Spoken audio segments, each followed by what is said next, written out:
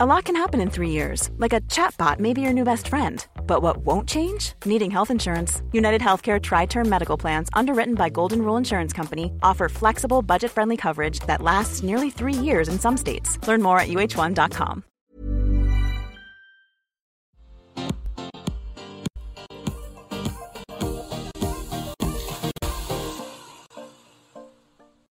Hello, welcome to Barangaroo Studios. You're watching AusBiz, of course, and this is The Call. King Stock, 60 minutes, two experts.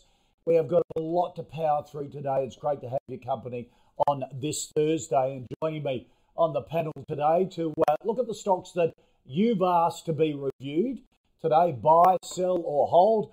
Welcome to James Rosenberg from EL Value. James, welcome. Thank you, David. And also Howard Coleman, Director of Team Invest Private. Howard, welcome to AusBiz and also The Call.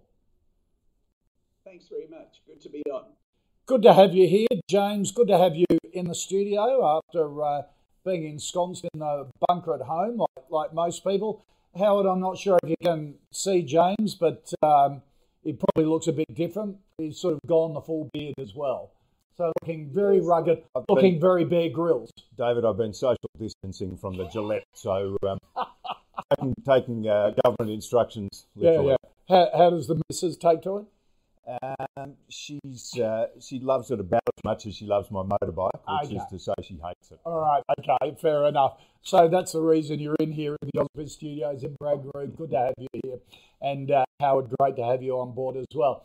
As I said, The Call is on every trading day between 12 and 1 p.m. You send in the stocks that you're most interested in, either through Twitter, our Facebook page, email, through the app or through our website, and then we put them to our team of experts to go through them. So let's get straight down to business. First one, Regis Healthcare, aged care group, of course. Earnings downgrade over Christmas, been hammered like the rest of the market. James, what do you think of Regis? David, it's a sector that should be doing really well. Aging population, not enough places. It should be absolutely on fire. Regis is a pretty broad company. They've got 7,000 beds, in excess of 7,000 beds, places ranging from aged care through to dementia and palliative care. They've got in excess of 60 different facilities, if that's the word.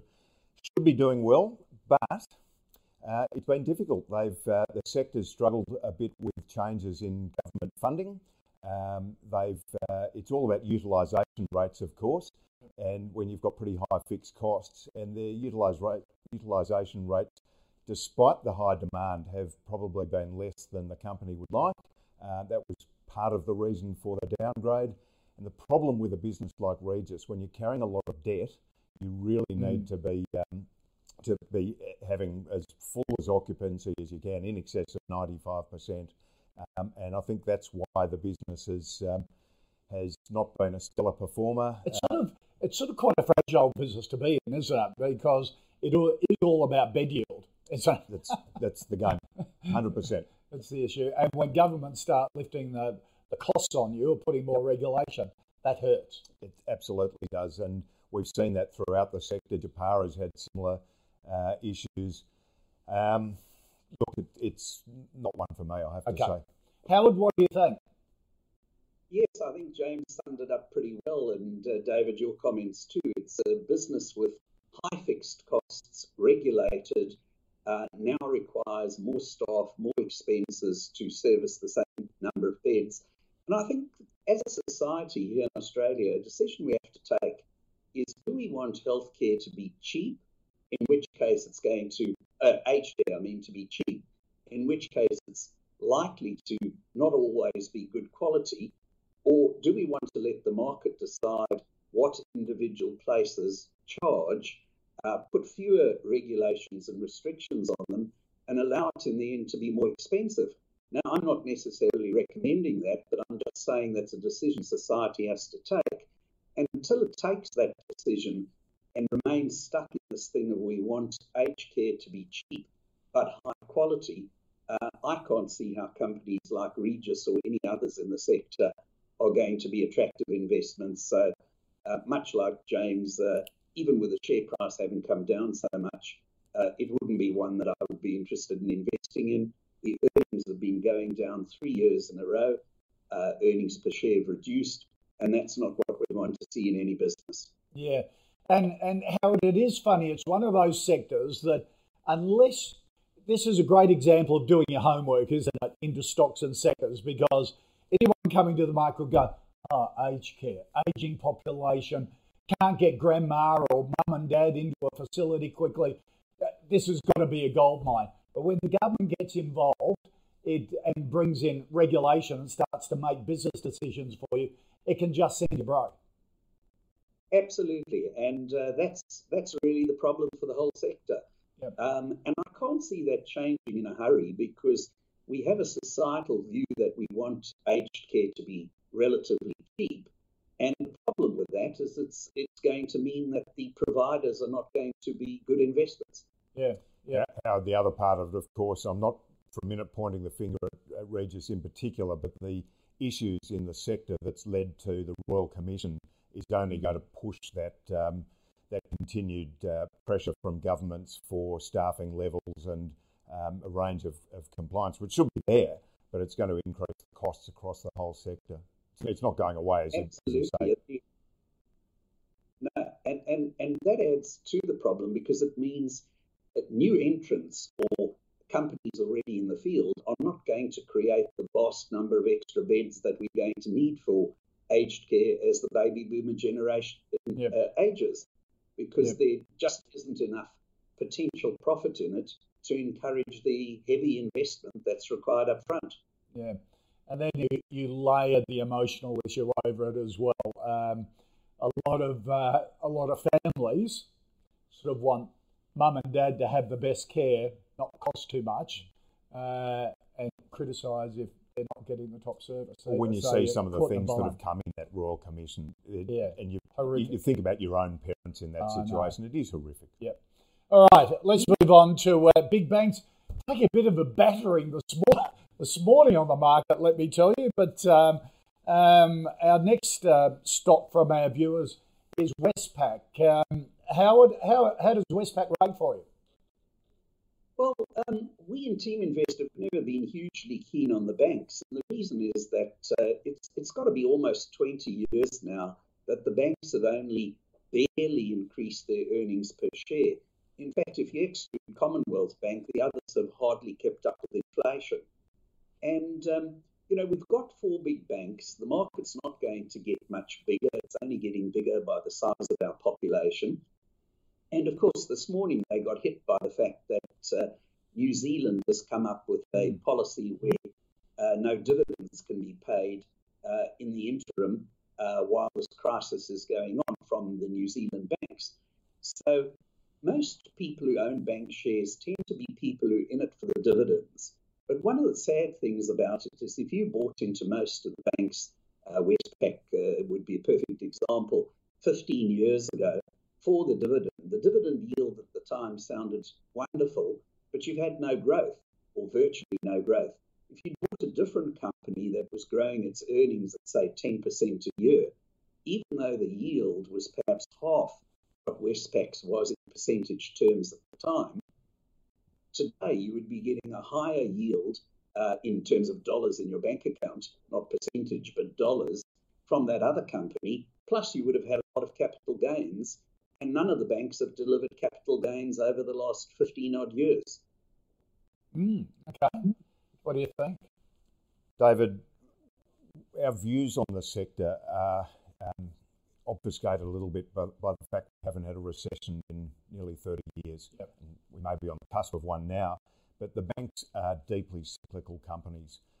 People forget that because it's been so long since we've had a credit cycle that's been under pressure and a bad debt cycle that's been under pressure. The banks are fabulous businesses to buy when they're on their knees. Their share prices are down a lot now. Yep. I would suggest that they're not on their knees as yet. But as Howard rightly points out, there's been very little earnings growth. In fact, Westpac's gone negative over the last 5 or 6 years, only modestly negative. Some of them have even cut their dividends slightly. CommBank's the only one that's had modest increases in their dividends. They're fabulous companies to buy at the right time. And as Howard points out, in the last 10 years, it hasn't been the right time. And are we getting close? We could well be, but this is where you have we've had for a number of years a growing economy, sluggish growth, but certainly growth. And in that time, credit growth for the banks has been negligible. Profit growth, I would argue, has been somewhat flattered by a very, very modest impairment cost, and that could well come home to roost. Right. The government's doing a lot to make sure it doesn't, to make sure that credit risk is abated with all the businesses being forced to shut at the moment. But look, I'm very happily significantly underweight banks, and there will be a time to buy them with a view to trade. But really, if you think back to the last recession, and Howard and you and myself are old enough to remember it, these banks were absolutely on their knees. Of course, we saw it globally during the GFC. We managed to avoid that in Australia. It will happen. When it does, it's particularly ugly. They're leveraged on the upside, which is fabulous. The cost is they're leveraged on the downside. Sure. And when it gets dreadful, the banks they look cheap now. They're going to get cheaper. If we have a protracted recession, they will get substantially cheaper. And, Peter King's appointment this morning? So I think it's a good appointment. Right. It's some stability. Poor old Peter King, he's been there a long time, 25 years or something. He was the CFO, looking forward to retirement. But I think the appointment is a safe pair of hands in a time where it's pretty difficult outlook for the economy and therefore the sector. I think it's a good appointment. Okay. Howard, what do you think of Peter King? Yes, I agree. I think it's a good appointment in this particular circumstance. I don't believe he will want to stay in the role for that long, but if he can see the bank through the next few years and the economy by then hopefully in better shape, that'll be good for Westpac. And okay. I absolutely agree, James. There are times when you can buy banks for a short time. And as James puts it so accurately, you want to do it when they're virtually on their knees. Yeah, okay. All right. Because they won't go broke. Government will not let the banks go broke. All right. So they're just sort of on their haunches rather than their knees at the moment. Let's go our third stock, very different indeed, a telco, small telco, very much linked to the NBN rollout over the last couple of years. Vocus. What do you reckon on that one, James? Well, it's a specialist fibre and network solution provider. It's quite a complex business, made more complex by having a lot of acquisitions in a short period of time. Of course, that created massive disruption to continuity of business, to management, to all sorts of things. It's a sector that should be doing reasonably well at the moment because we're in... we're all contributing to it. We're all contributing. We're all working at home and, streaming Netflix and streaming Ausbiz, and using telephony a lot more than would normally be the case. So their retail business going okay. New Zealand's sort of been okay. Dodo, which is one of their brands, has had some success with bundling with energy. I just think if you've got to be in that sector, if you're really, really low risk, and we're going to talk about Telstra later, Telstra may be a better option. I don't like the company, but it is for some people. If you want more growth, I would much prefer TPG. Okay. Howard? Yes, me too. I mean, if you look at the return on equity for the last 4 years for Vocus, it's been 3.3%, 4%, 2.8% and 1.4%. Now, if a company can't generate more than a couple of cents in profits on every dollar of equity that it's got in the business, we as shareholders are not going to generate a particularly good return. And it also makes you wonder, with all these acquisitions, and they have had a number of write-downs of some of the equity over time, some of the goodwill, if they're generating that low return on equity, it suggests that further write-downs in the future are not out of the picture. And it's still got a fair amount of debt And again, it's, as James said earlier on, it's a very complex business. Not a business I'd like to be running, too many moving parts. And as an investor, you really want to be trying to invest in businesses you can easily understand and that you're confident earnings will grow. Now, here I would say, with us all working from home and so on, there's likelihood that the earnings could grow, but it's such a complex business that, anybody I'm talking to, I'd say you want to steer clear of it. Yeah. And also, I can't help but think, with so many write-downs of acquisitions, you sort of say to yourself, geez, they're crap at buying other companies. The pudding's in the eating, isn't it? And they've had a series of write-downs. They just grew too fast. You said every cycle, a company or even entire industries go down a tangent of acquisition for growth without really understanding how it's all going to fit in. And one day the chickens come home to roost, I'm afraid. Yeah, the acquirers of the targets about the only ones that win in that situation, aren't they? Lawyers do, Will. Yeah, absolutely. There's been a lot of research done around the world on the success of acquisitions, and about 2/3 of all acquisitions made internationally fail to deliver what they were supposed to deliver and destroy shareholder wealth, and about 1/3 increase shareholder wealth. Yet strangely, every time a company announces it's about to make an acquisition, instead of the market saying, oh, wow, well, they're probably going to be worse off than they were before, 2-to-1 chance, let's mark the share price down, almost always the share price goes up, which is totally backwards from what it ought to be. Yeah. Very strange. All right. So, you guys are a happy bunch today. First 3 stocks, wouldn't touch with a barge pole. So. David, I don't want to give a spoiler alert, but there's going to be a few more on the list. Okay, all right. We might have some time to talk about companies we like. Yeah. But that's the motivation for the call. Our panel tells it like it is. So you send in the stocks. We go through 10 stocks in 60 minutes between midday and 1 p.m. every trading day, and you get it straight from the experts. No holds barred, no sugarcoating, and that's what we love as investors. 4th stock to get through today, Howard, Suncorp, another financial. Yes, again, not one that I would get hugely enthused about, although I'd certainly be a little bit more enthused about it than Focus.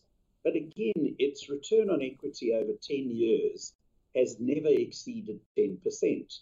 Now, if over a very long period a company can't achieve 10% return on equity, then we can't get, as investors, a 10% return in the long term on that company. Now, it doesn't mean you can't occasionally make a trading profit in that you're buying it at the time that it's been beaten down and sell it again later. But as an investment, as opposed to a trade, and I always look at things from a long-term investment perspective, the absolute minimum you need from any company is a 10% return on equity done consistently. And Suncorp's been running at around about 7 or 8% for the last several years, and before that was even lower. So it's hard to get enthusiastic. Now, having said that, its share price has come down a fair bit. It got down to a low of about a bit under $7.50 only a few weeks ago. And at those sort of prices, you can perhaps buy it and get a bit of an uplift in a trade, but it's not something I would consider for my portfolio. The very simple reason that with a return on equity of less than 10%, I can't get the kind of returns that I'm looking for, which is at least 15% per annum over a long period of time. So again, one I don't really want to criticise too much, but one of the other problems they've got is their banking side of their business is smaller than the big four, hence their cost of capital is higher. And the insurance company is smaller than some of the other big insurance companies. So again, they don't have the economies of scale there either. So while it combines banking and insurance, it's not a dominant player in either, although it's closer in insurance than it is in banking. Sort of in that no man's land, James, isn't it? It is, and I think Howard makes a really good point about their return on equity being not massively from his 10% hurdle, but it's a really good rule of thumb to use as a filter for selecting companies. Suncorp's had it's Queensland centric. It's national business, but it's largely in Queensland, and of course that makes it a cyclical company in a cyclical economy. Yep. And that's creating some difficulties. They've had a downgrade recently, largely around mark to market in the underwriting, in the insurance business, general insurance business. It's underperformed IAG by about 20% recently. On that basis, we've recently upgraded it to a buy, but that's really more of a trading view for clients that want to build a portfolio over the long term and have got high confidence that earnings are going to be repeated year in, year out. It's not one that I'd look at for a trading stock on a valuation call. You know, there's some value there. All right, mixed views there. It's a soft buy, isn't it? Saying it's Sure. It's cheap. It's you're not buying because it's wonderful. You're buying because it's cheap. Okay, you're watching The Call here on AusBiz with James Rosenberg from E.L. Baillieu and Howard Coleman, Director of Team Invest Private, and it's great to have them aboard and you aboard as we go through our top 10 stocks for today between midday and 1 p.m. every trading day. Xero, James, New Zealand-based company, or started there, listed on the Australian Stock Exchange, accounting software, really grown by Topsy. Bit of a darling of the market. Steve Vamos, Managing Director, ex-Apple and Microsoft. What do you think of it? I just love a company that's been named after the profits it's produced in their however long as a listed company. That's a bit harsh. The company's done incredibly well. I get the growth in subscriber base. I get the growth in the ability to cross-sell. I just don't get how you can have a business that has never, ever turned a profit as at a stratospheric valuation. Is it $9.5 billion in valuation? All right.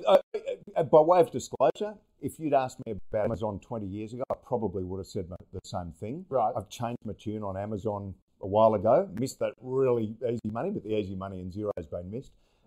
It may one day be a fabulous business, but at the moment, I don't understand it, I'm afraid. Well, okay. Howard, what do you think of Xero?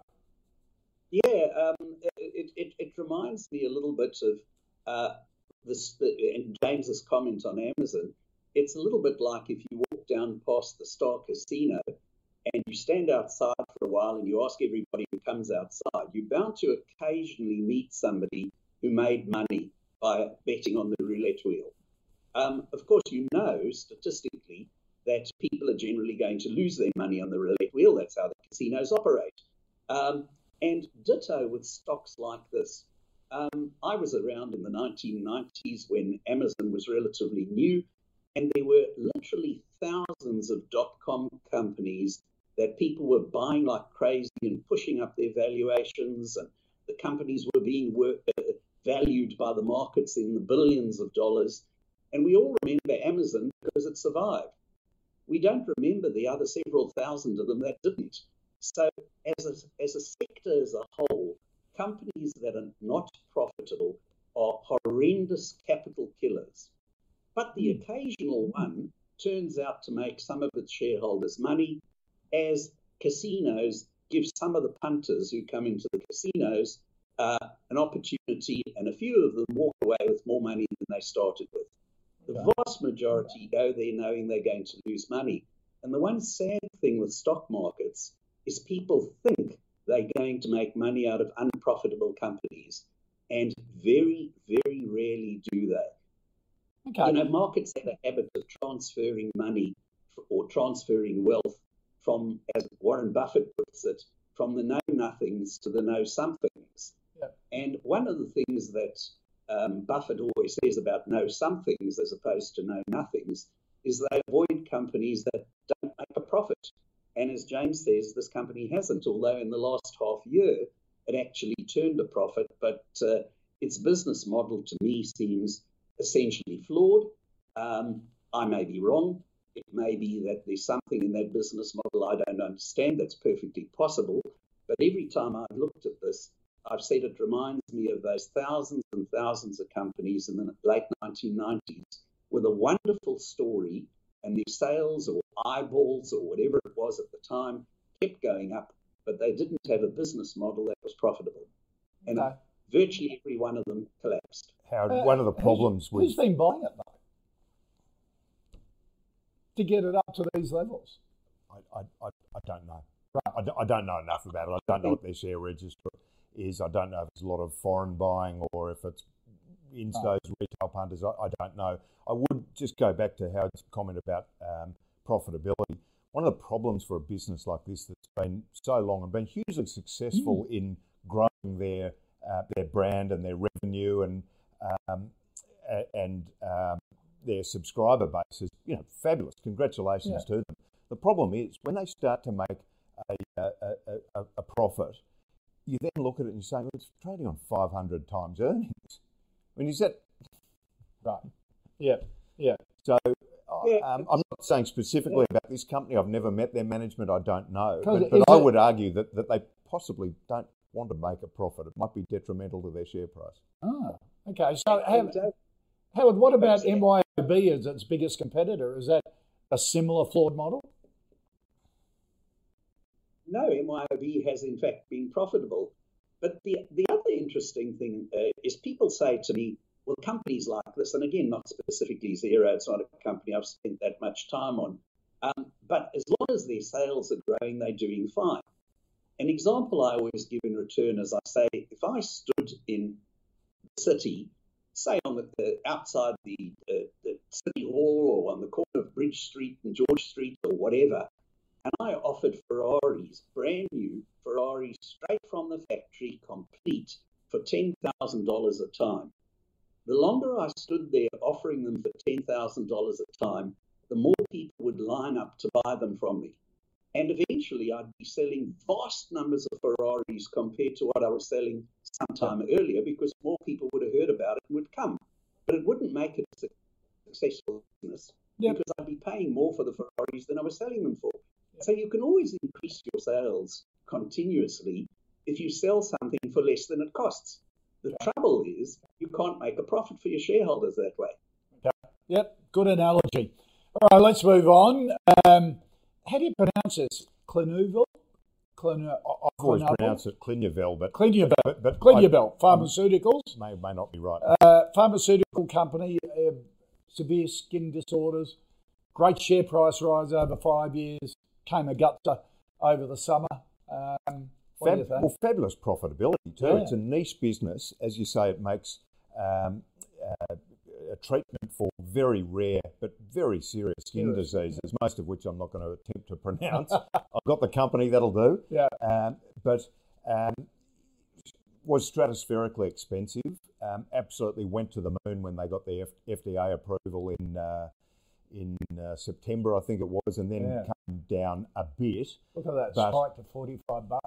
Yeah. Absolutely extraordinary, and came down a bit and sort of stabilised. Of course, recently it's been sold down with the rest of the market. Still pretty expensive. It's still on 66 times trailing earnings, but with the earnings growth they've had and the addressable market that they've got, I'm not making out a case to buy it at 66 times earnings, but I do like the company. I like what they're doing. Howard was talking earlier about return on equity, and I've got that in excess of 30%. No debt. I think it's a wonderful little niche business. I don't, notwithstanding the recent fall, it's still a bit expensive for me. Yeah. But we've finally found one I quite like. Oh, okay. He's got a smile on his face. Been grumpy so far. This good to see, Jay. What about you, Howard? What do you think of it? Well, it's going to get the tick from me too. Again, like James, I wouldn't be buying at the PE ratio north of 60. That's a ridiculously expensive PE ratio for any company. It's a very niche business. It says that its addressable market for its main product at the moment and main treatment is only about 10,000 people worldwide, but it makes quite a lot of money being an orphan drug from from that very small market. Now, it's not getting to all of that market yet. It hasn't had approval in every country yet, but it's certainly got growth ahead of it.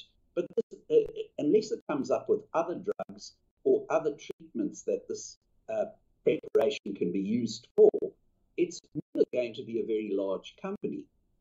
So I would think at some stage down the track, it will either have to go into researching other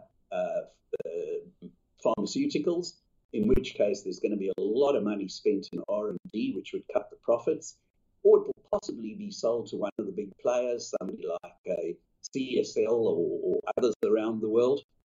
But certainly, as James pointed out, high return on equity for the last several years, over 30%, growing earnings, growing very quickly, in fact, and zero debt. And if you want to just have a very, very simple trio of things to look at as an investor, and you don't want to look in any great depth, if you look for companies with high return on equity, virtually no debt and growing earnings, your portfolio is bound to do pretty well in the long term. My only caveat with this one is the twofold. One of the fact that it's very expensive at the moment on a very high PE, but the other thing is that it's a relatively small addressable market. So the growth will come to a halt eventually unless they can create and develop other products. But it looks great. So Howard, one of the issues around that PE, I'm not making a case for it at these levels, but on the profit growth they've had over the last few years and the addressable market that there is, I can understand why people would make a case for it, although I'm not. The problem is that it's so hugely profitable on each. It's a little implant that goes under the skin and dissolves, and it's hugely profitable on every sale they make. Completely opposite to the Ferrari example you gave earlier, or Tesla, as I was thinking. But when they're so profitable, it also opens up the door for others, although it's relatively small in medical markets anyway. It's still big enough and profitable enough for someone else to come in, and that's your risk at 60 odd times earnings. Right, Clintonville, they're a mediocre tick, a half tick, maybe on a pullback. It's definitely one to watch. If it continues to fall quite aggressively, absolutely be one. Okay. All right. Speaking of ones to watch, everyone's been watching Webjet over the last couple of days. Big capital raise, cheap price. They went above their target in terms of the raise, apparently. They needed to. What do you think, James? Webjet? I've never understood Webjet. I get that they've had a lot of profit growth. Let's put aside the industry problems at the moment. We know that it's horrific. It'll turn. I've never understood the business. I've used it myself. I know a number of people have used it for price discovery. You get online, you want to fly from A to B, you see what all the different options are, and you go and book it with someone else. Clearly, you've never booked it through them? I've never ever booked it through Webjet, and I know a number of people, the same thing, they've used it for price discovery. Clearly people are. Yeah. But I don't understand why they need to be raising so much money with a share price that's collapsed. If you're a flight centre and you've got a store in every shopping centre in Australia, yes, your business is furloughed effectively at the moment, but you've still got rent commitments. This is an online company. Yeah. If they need capital to retire debt, as they say, why didn't they do it at $17 or $15 or $13 or $11 or $9? Why wait till $3.70 and then have it so deeply discounted? It suggests to me that something's not quite right. Okay. Howard? One point I do agree with James, but then I'll say a couple of other things about the company. It's, of course, a very foolish time to do a capital raising when your share price is low. You would like to believe that the custodians of your capital who run the business, the board and directors and the chief executive, would be smarter than that. So it's never a good sign for shareholders when the people we've appointed as stewards of our capital in a business raise capital when the share price is low and don't raise capital when it's high. But the business is not really the online travel agent. That's a become a very small part of the business. It was the original business, but it's a very small part of the business, and I totally agree with James. I've used it for price discovery too without ever having booked a ticket also. However, the other part of the business, WebBeds, the sort of blockchain arrangement that they have where they enable hotels to book out their beds and get paid properly by the travel agents, and making the whole transaction much more transparent and easy to record and to be easy to check on afterwards. That's where their real growth has been coming in the last few years. And that business on its own is probably going to be a very valuable business if they survive. Now, I did put in the caveat if they survive, and before the coronavirus, I wouldn't have put in that caveat. I would have just said it's a valuable business, and I would prefer if they didn't have any debt. However, now with the coronavirus, those beds aren't being booked either. And if they are being booked, it's probably a government just taking them, the same as they're doing here in Australia. So their revenue has virtually dried up. If they survive to the end of the coronavirus, and that's presumably the reason for their capital raising, to make sure that they do, then I think in the long term, this company's got a lot of very good prospects through its WebBeds business. The online travel agency of Webjet, probably not going to go much bigger than it's been up till now. But the question is, how long will this go on? I'm reasonably optimistic that it won't go on that long, and therefore that Webjet will be a survivor. And as a survivor, it shouldn't take more than 12 months once the panic is over for it to be back looking like a very good business again. But shareholders are going to go through pain now and are being asked to have their shares diluted by virtually 1-for-1. Okay, so where at what price does Webjet become an attractive proposition for you, Howard? Well, certainly at the capital raising price of $1.70, it sounds like a great deal. At anything under probably about $2.20 or $2.30, I've been playing with some numbers, and at anything under about $2.20 or $2.30, it looks like a very attractive proposition, because if I look at it over 5 years, that would give me a return of 15 to 20% a year over the next 5 years, providing it makes it through the coronavirus. Right. So if the coronavirus problem goes on a year and a half, then my investment is not going to be worth anything. But on the other hand, if it carries on as I expect, no longer than probably about 6 months before it's at least partially over in parts of the world and Webjet starts earning revenue again, then over a 5-year horizon, at anything under, as I say, about $2.20, $2.30, it looks like a very good buy. Okay. All right, you're listening and watching The Call on Ausbiz, Australia's only business and markets channel. The call is on every day between midday and 1 p.m. I'm David Koch, and joining me today, James Rosenberg from E.L. Baidu and Howard Cole, Director of Team Invest Private. We go through 10 of your stocks that you've sent in and you want more information and direction on, and I put it to the panel. Next stock, Kathmandu. What do you reckon, James? Kathmandu's built a really good niche business in outdoor clothing and camping. They've done really well in a really tough Amazon environment.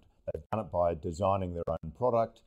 They have regular sales, every 6 to 12 sales. I'm not sure if it's monthly or bi-monthly. They've got special prices for people who are members, so they've got the database they can market to. It's a really good little niche business. With their own products, you can't have price discovery on Amazon. Look, I quite like it. Clearly, it's a difficult time in the retail sector. They've had to go to market. Again, they've got 167 stores and basically closed them all at the moment. They've closed them all at the moment, and they've still got commitments. But is this they're going through a raise at the moment? Is this the one where their biggest shareholder is not going to participate in the raise? I believe I saw that. Yeah. Is that something to be worried about? It's something to do some more research on. I'm not sure the reasons why. Such a good business with such a good brand, isn't it? Yeah. And again, talking about Westpac earlier, when these things are on their knees, this is a good business having an incredibly difficult time that's completely not of their doing. You could argue they bought Ripcall at the wrong time, but I didn't predict coronavirus. I don't know anyone else in the world that did. So I don't think you can hang them for that. Yeah. But with the discounted raising, it's going to be, I would think, an attractive price. Okay. If you're confident, as Howard says, that this business the coronavirus will be sorted out in some time and we'll get on with our lives. What do you reckon, Howard? Yes, I think there's another interesting thing to look at. The capital raising is incredibly discounted. It's at 50 cents, which is really, really cheap. I mean, considering the share price of this company was in the sort of $2 and $3 not that long ago. But looking further ahead, one of the interesting comparisons is after the misnamed Spanish flu, because it actually started in the US, they should have been called the American flu. You're sounding like Donald Trump now. Yeah, I'll get in trouble from Trump. But it started at a farm in Dallas, in actual fact. But that killed about 50 million people worldwide. And the very interesting thing is that was in 1918 and 19, just as the First World War ended a bit after. What it did in the following decade is not only it created the roaring 20s, the greatest bull market period and economic growth period that we had in 100 years, but the other thing that happened after the First World War is people wanted to get out of the cities. So if we just take England as an example, where there was a lot of research done on this, the three places that were the most hit by the Spanish flu were Liverpool, Manchester. In fact, Manchester was worst. Manchester, Liverpool, and London, where people lived in very close proximity, packed into almost slum areas. The moment that virus happened and was over, fathers and mothers wanted to take their children on the weekends away from this dirty air where they were possibly going to catch the next thing that came around after the Spanish flu and go out into the countryside. So there was a huge move to buy cars, pack a lunch pack or a picnic lunch, put it in the back of the car, load the kids into the back of the car and go out into the countryside. Now, Kathmandu doesn't sell cars, but they sell the kind of clothing and accessories that one would use often far away where all the crowds are. Yep. So getting away from the crowds becomes something that stays in our minds and scars this generation the way the Spanish flu scarred the generation that survived it at that time. It could well be that a company like Kathmandu becomes a big beneficiary. Okay. Although my guess is it'll be largely through their online business and not through their stores. Okay. Howard, I've got to tip my hat to you. That was a great history lesson on the Spanish flu and how retailers can benefit. I hope all the retail chief executives are actually watching the call today, because that puts it all in perspective. Well done. Okay, so I think a pretty reasonable tip for Kathmandu, if you can get it at the right price there. And have patience. Yeah, have patience for it going forward. And if you buy shares in it, when the pandemic's over, take your kids out into the country and start doing the bit yourself of recommending it to your friends and relatives. All right, WAM Capital Limited. Howard, what do you think of WAM at the moment? Notice Jeff Wilson coming out quite strongly yesterday and threatening the government, saying you're spending a lot of money on these stimulus packages, and if you think you're going to get it back through doing away with franking credits, you've got another thing coming. I'll be watching. So very clear message from Jeff. What about WAM Capital? I think Jeff is certainly someone who I have a lot of time for. But all the companies like WAM Capital, all the fund managers, this is not a good time for them, because fund managers earn money out of two basic things usually: funds under management, and whenever the market's down, the amount of money that you earn for funds under management goes down proportionally, because the funds reduce, say, 20-30% in a bear market, so your income goes down by 20 or 30%. Your expenditure probably doesn't change.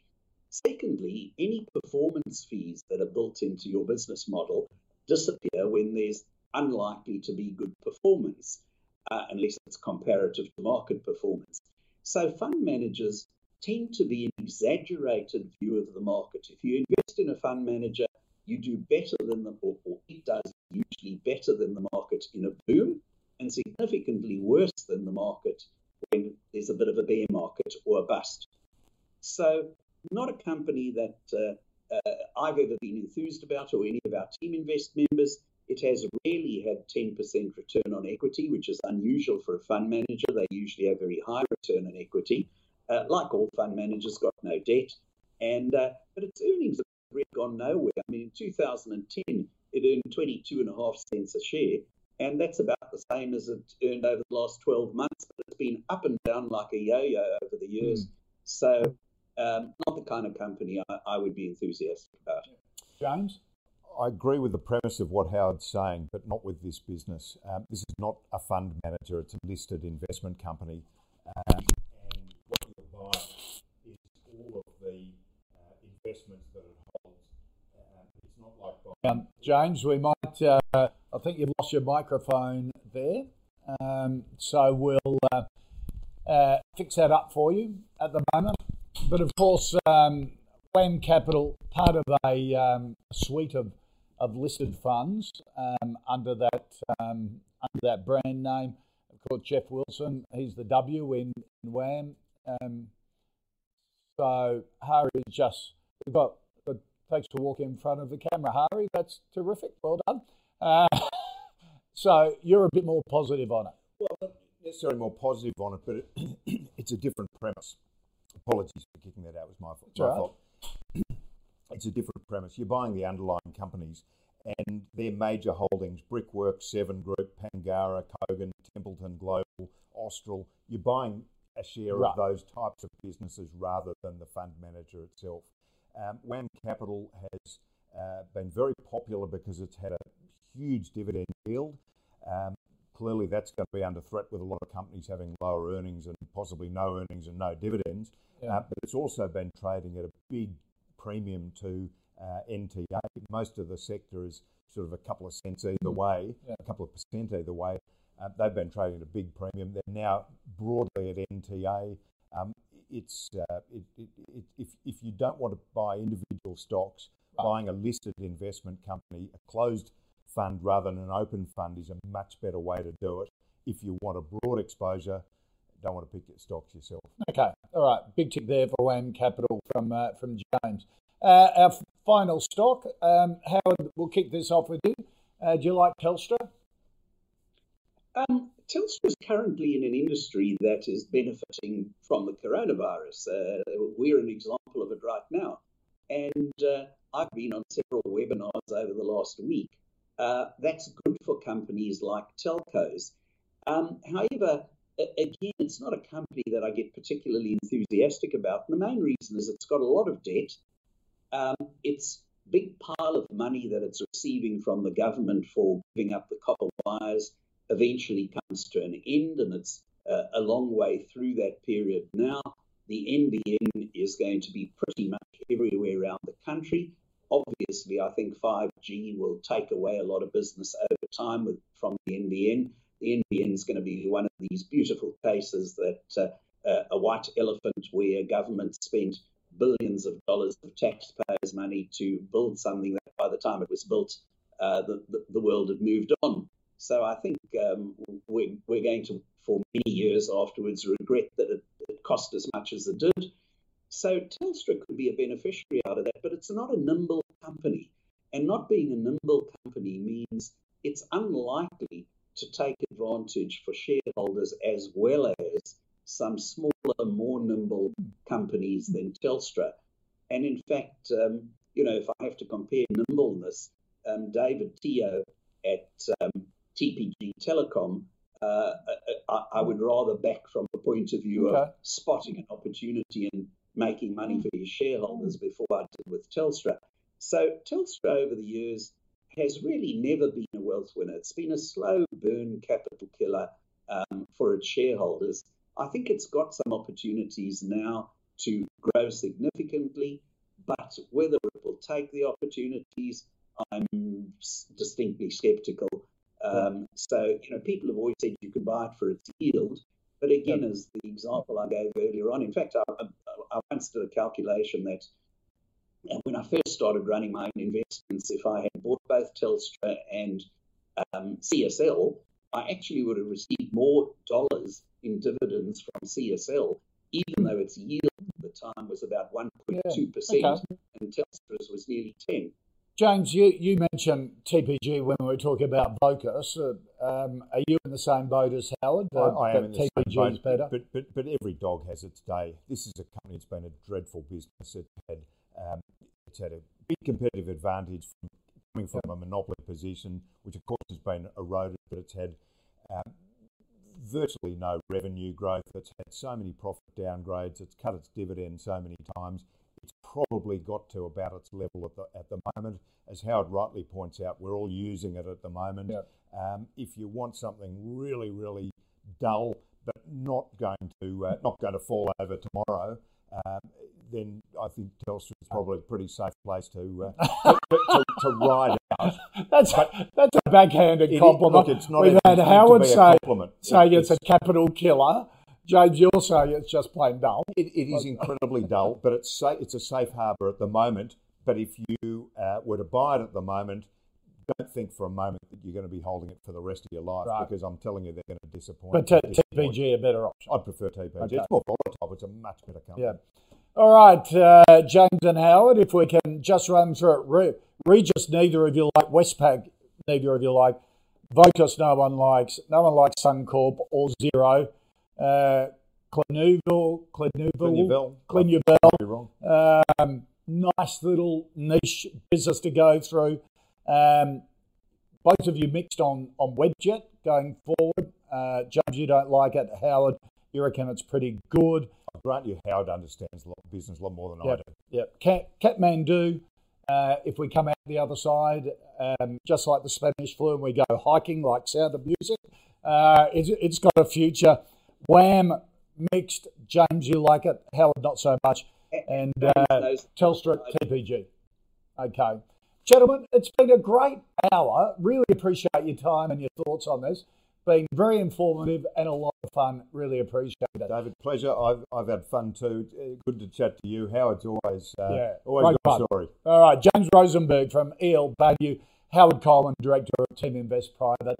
Really appreciate your time. So that's it for the call for today. We'll be back same time between midday and 1 p.m. tomorrow. If you want to send in any stocks that you want us to cover during the call, send them through Twitter at AusbizTV and the call at ausbiztv.com.au if you want to email them through. And we look forward to looking at another 10 tomorrow.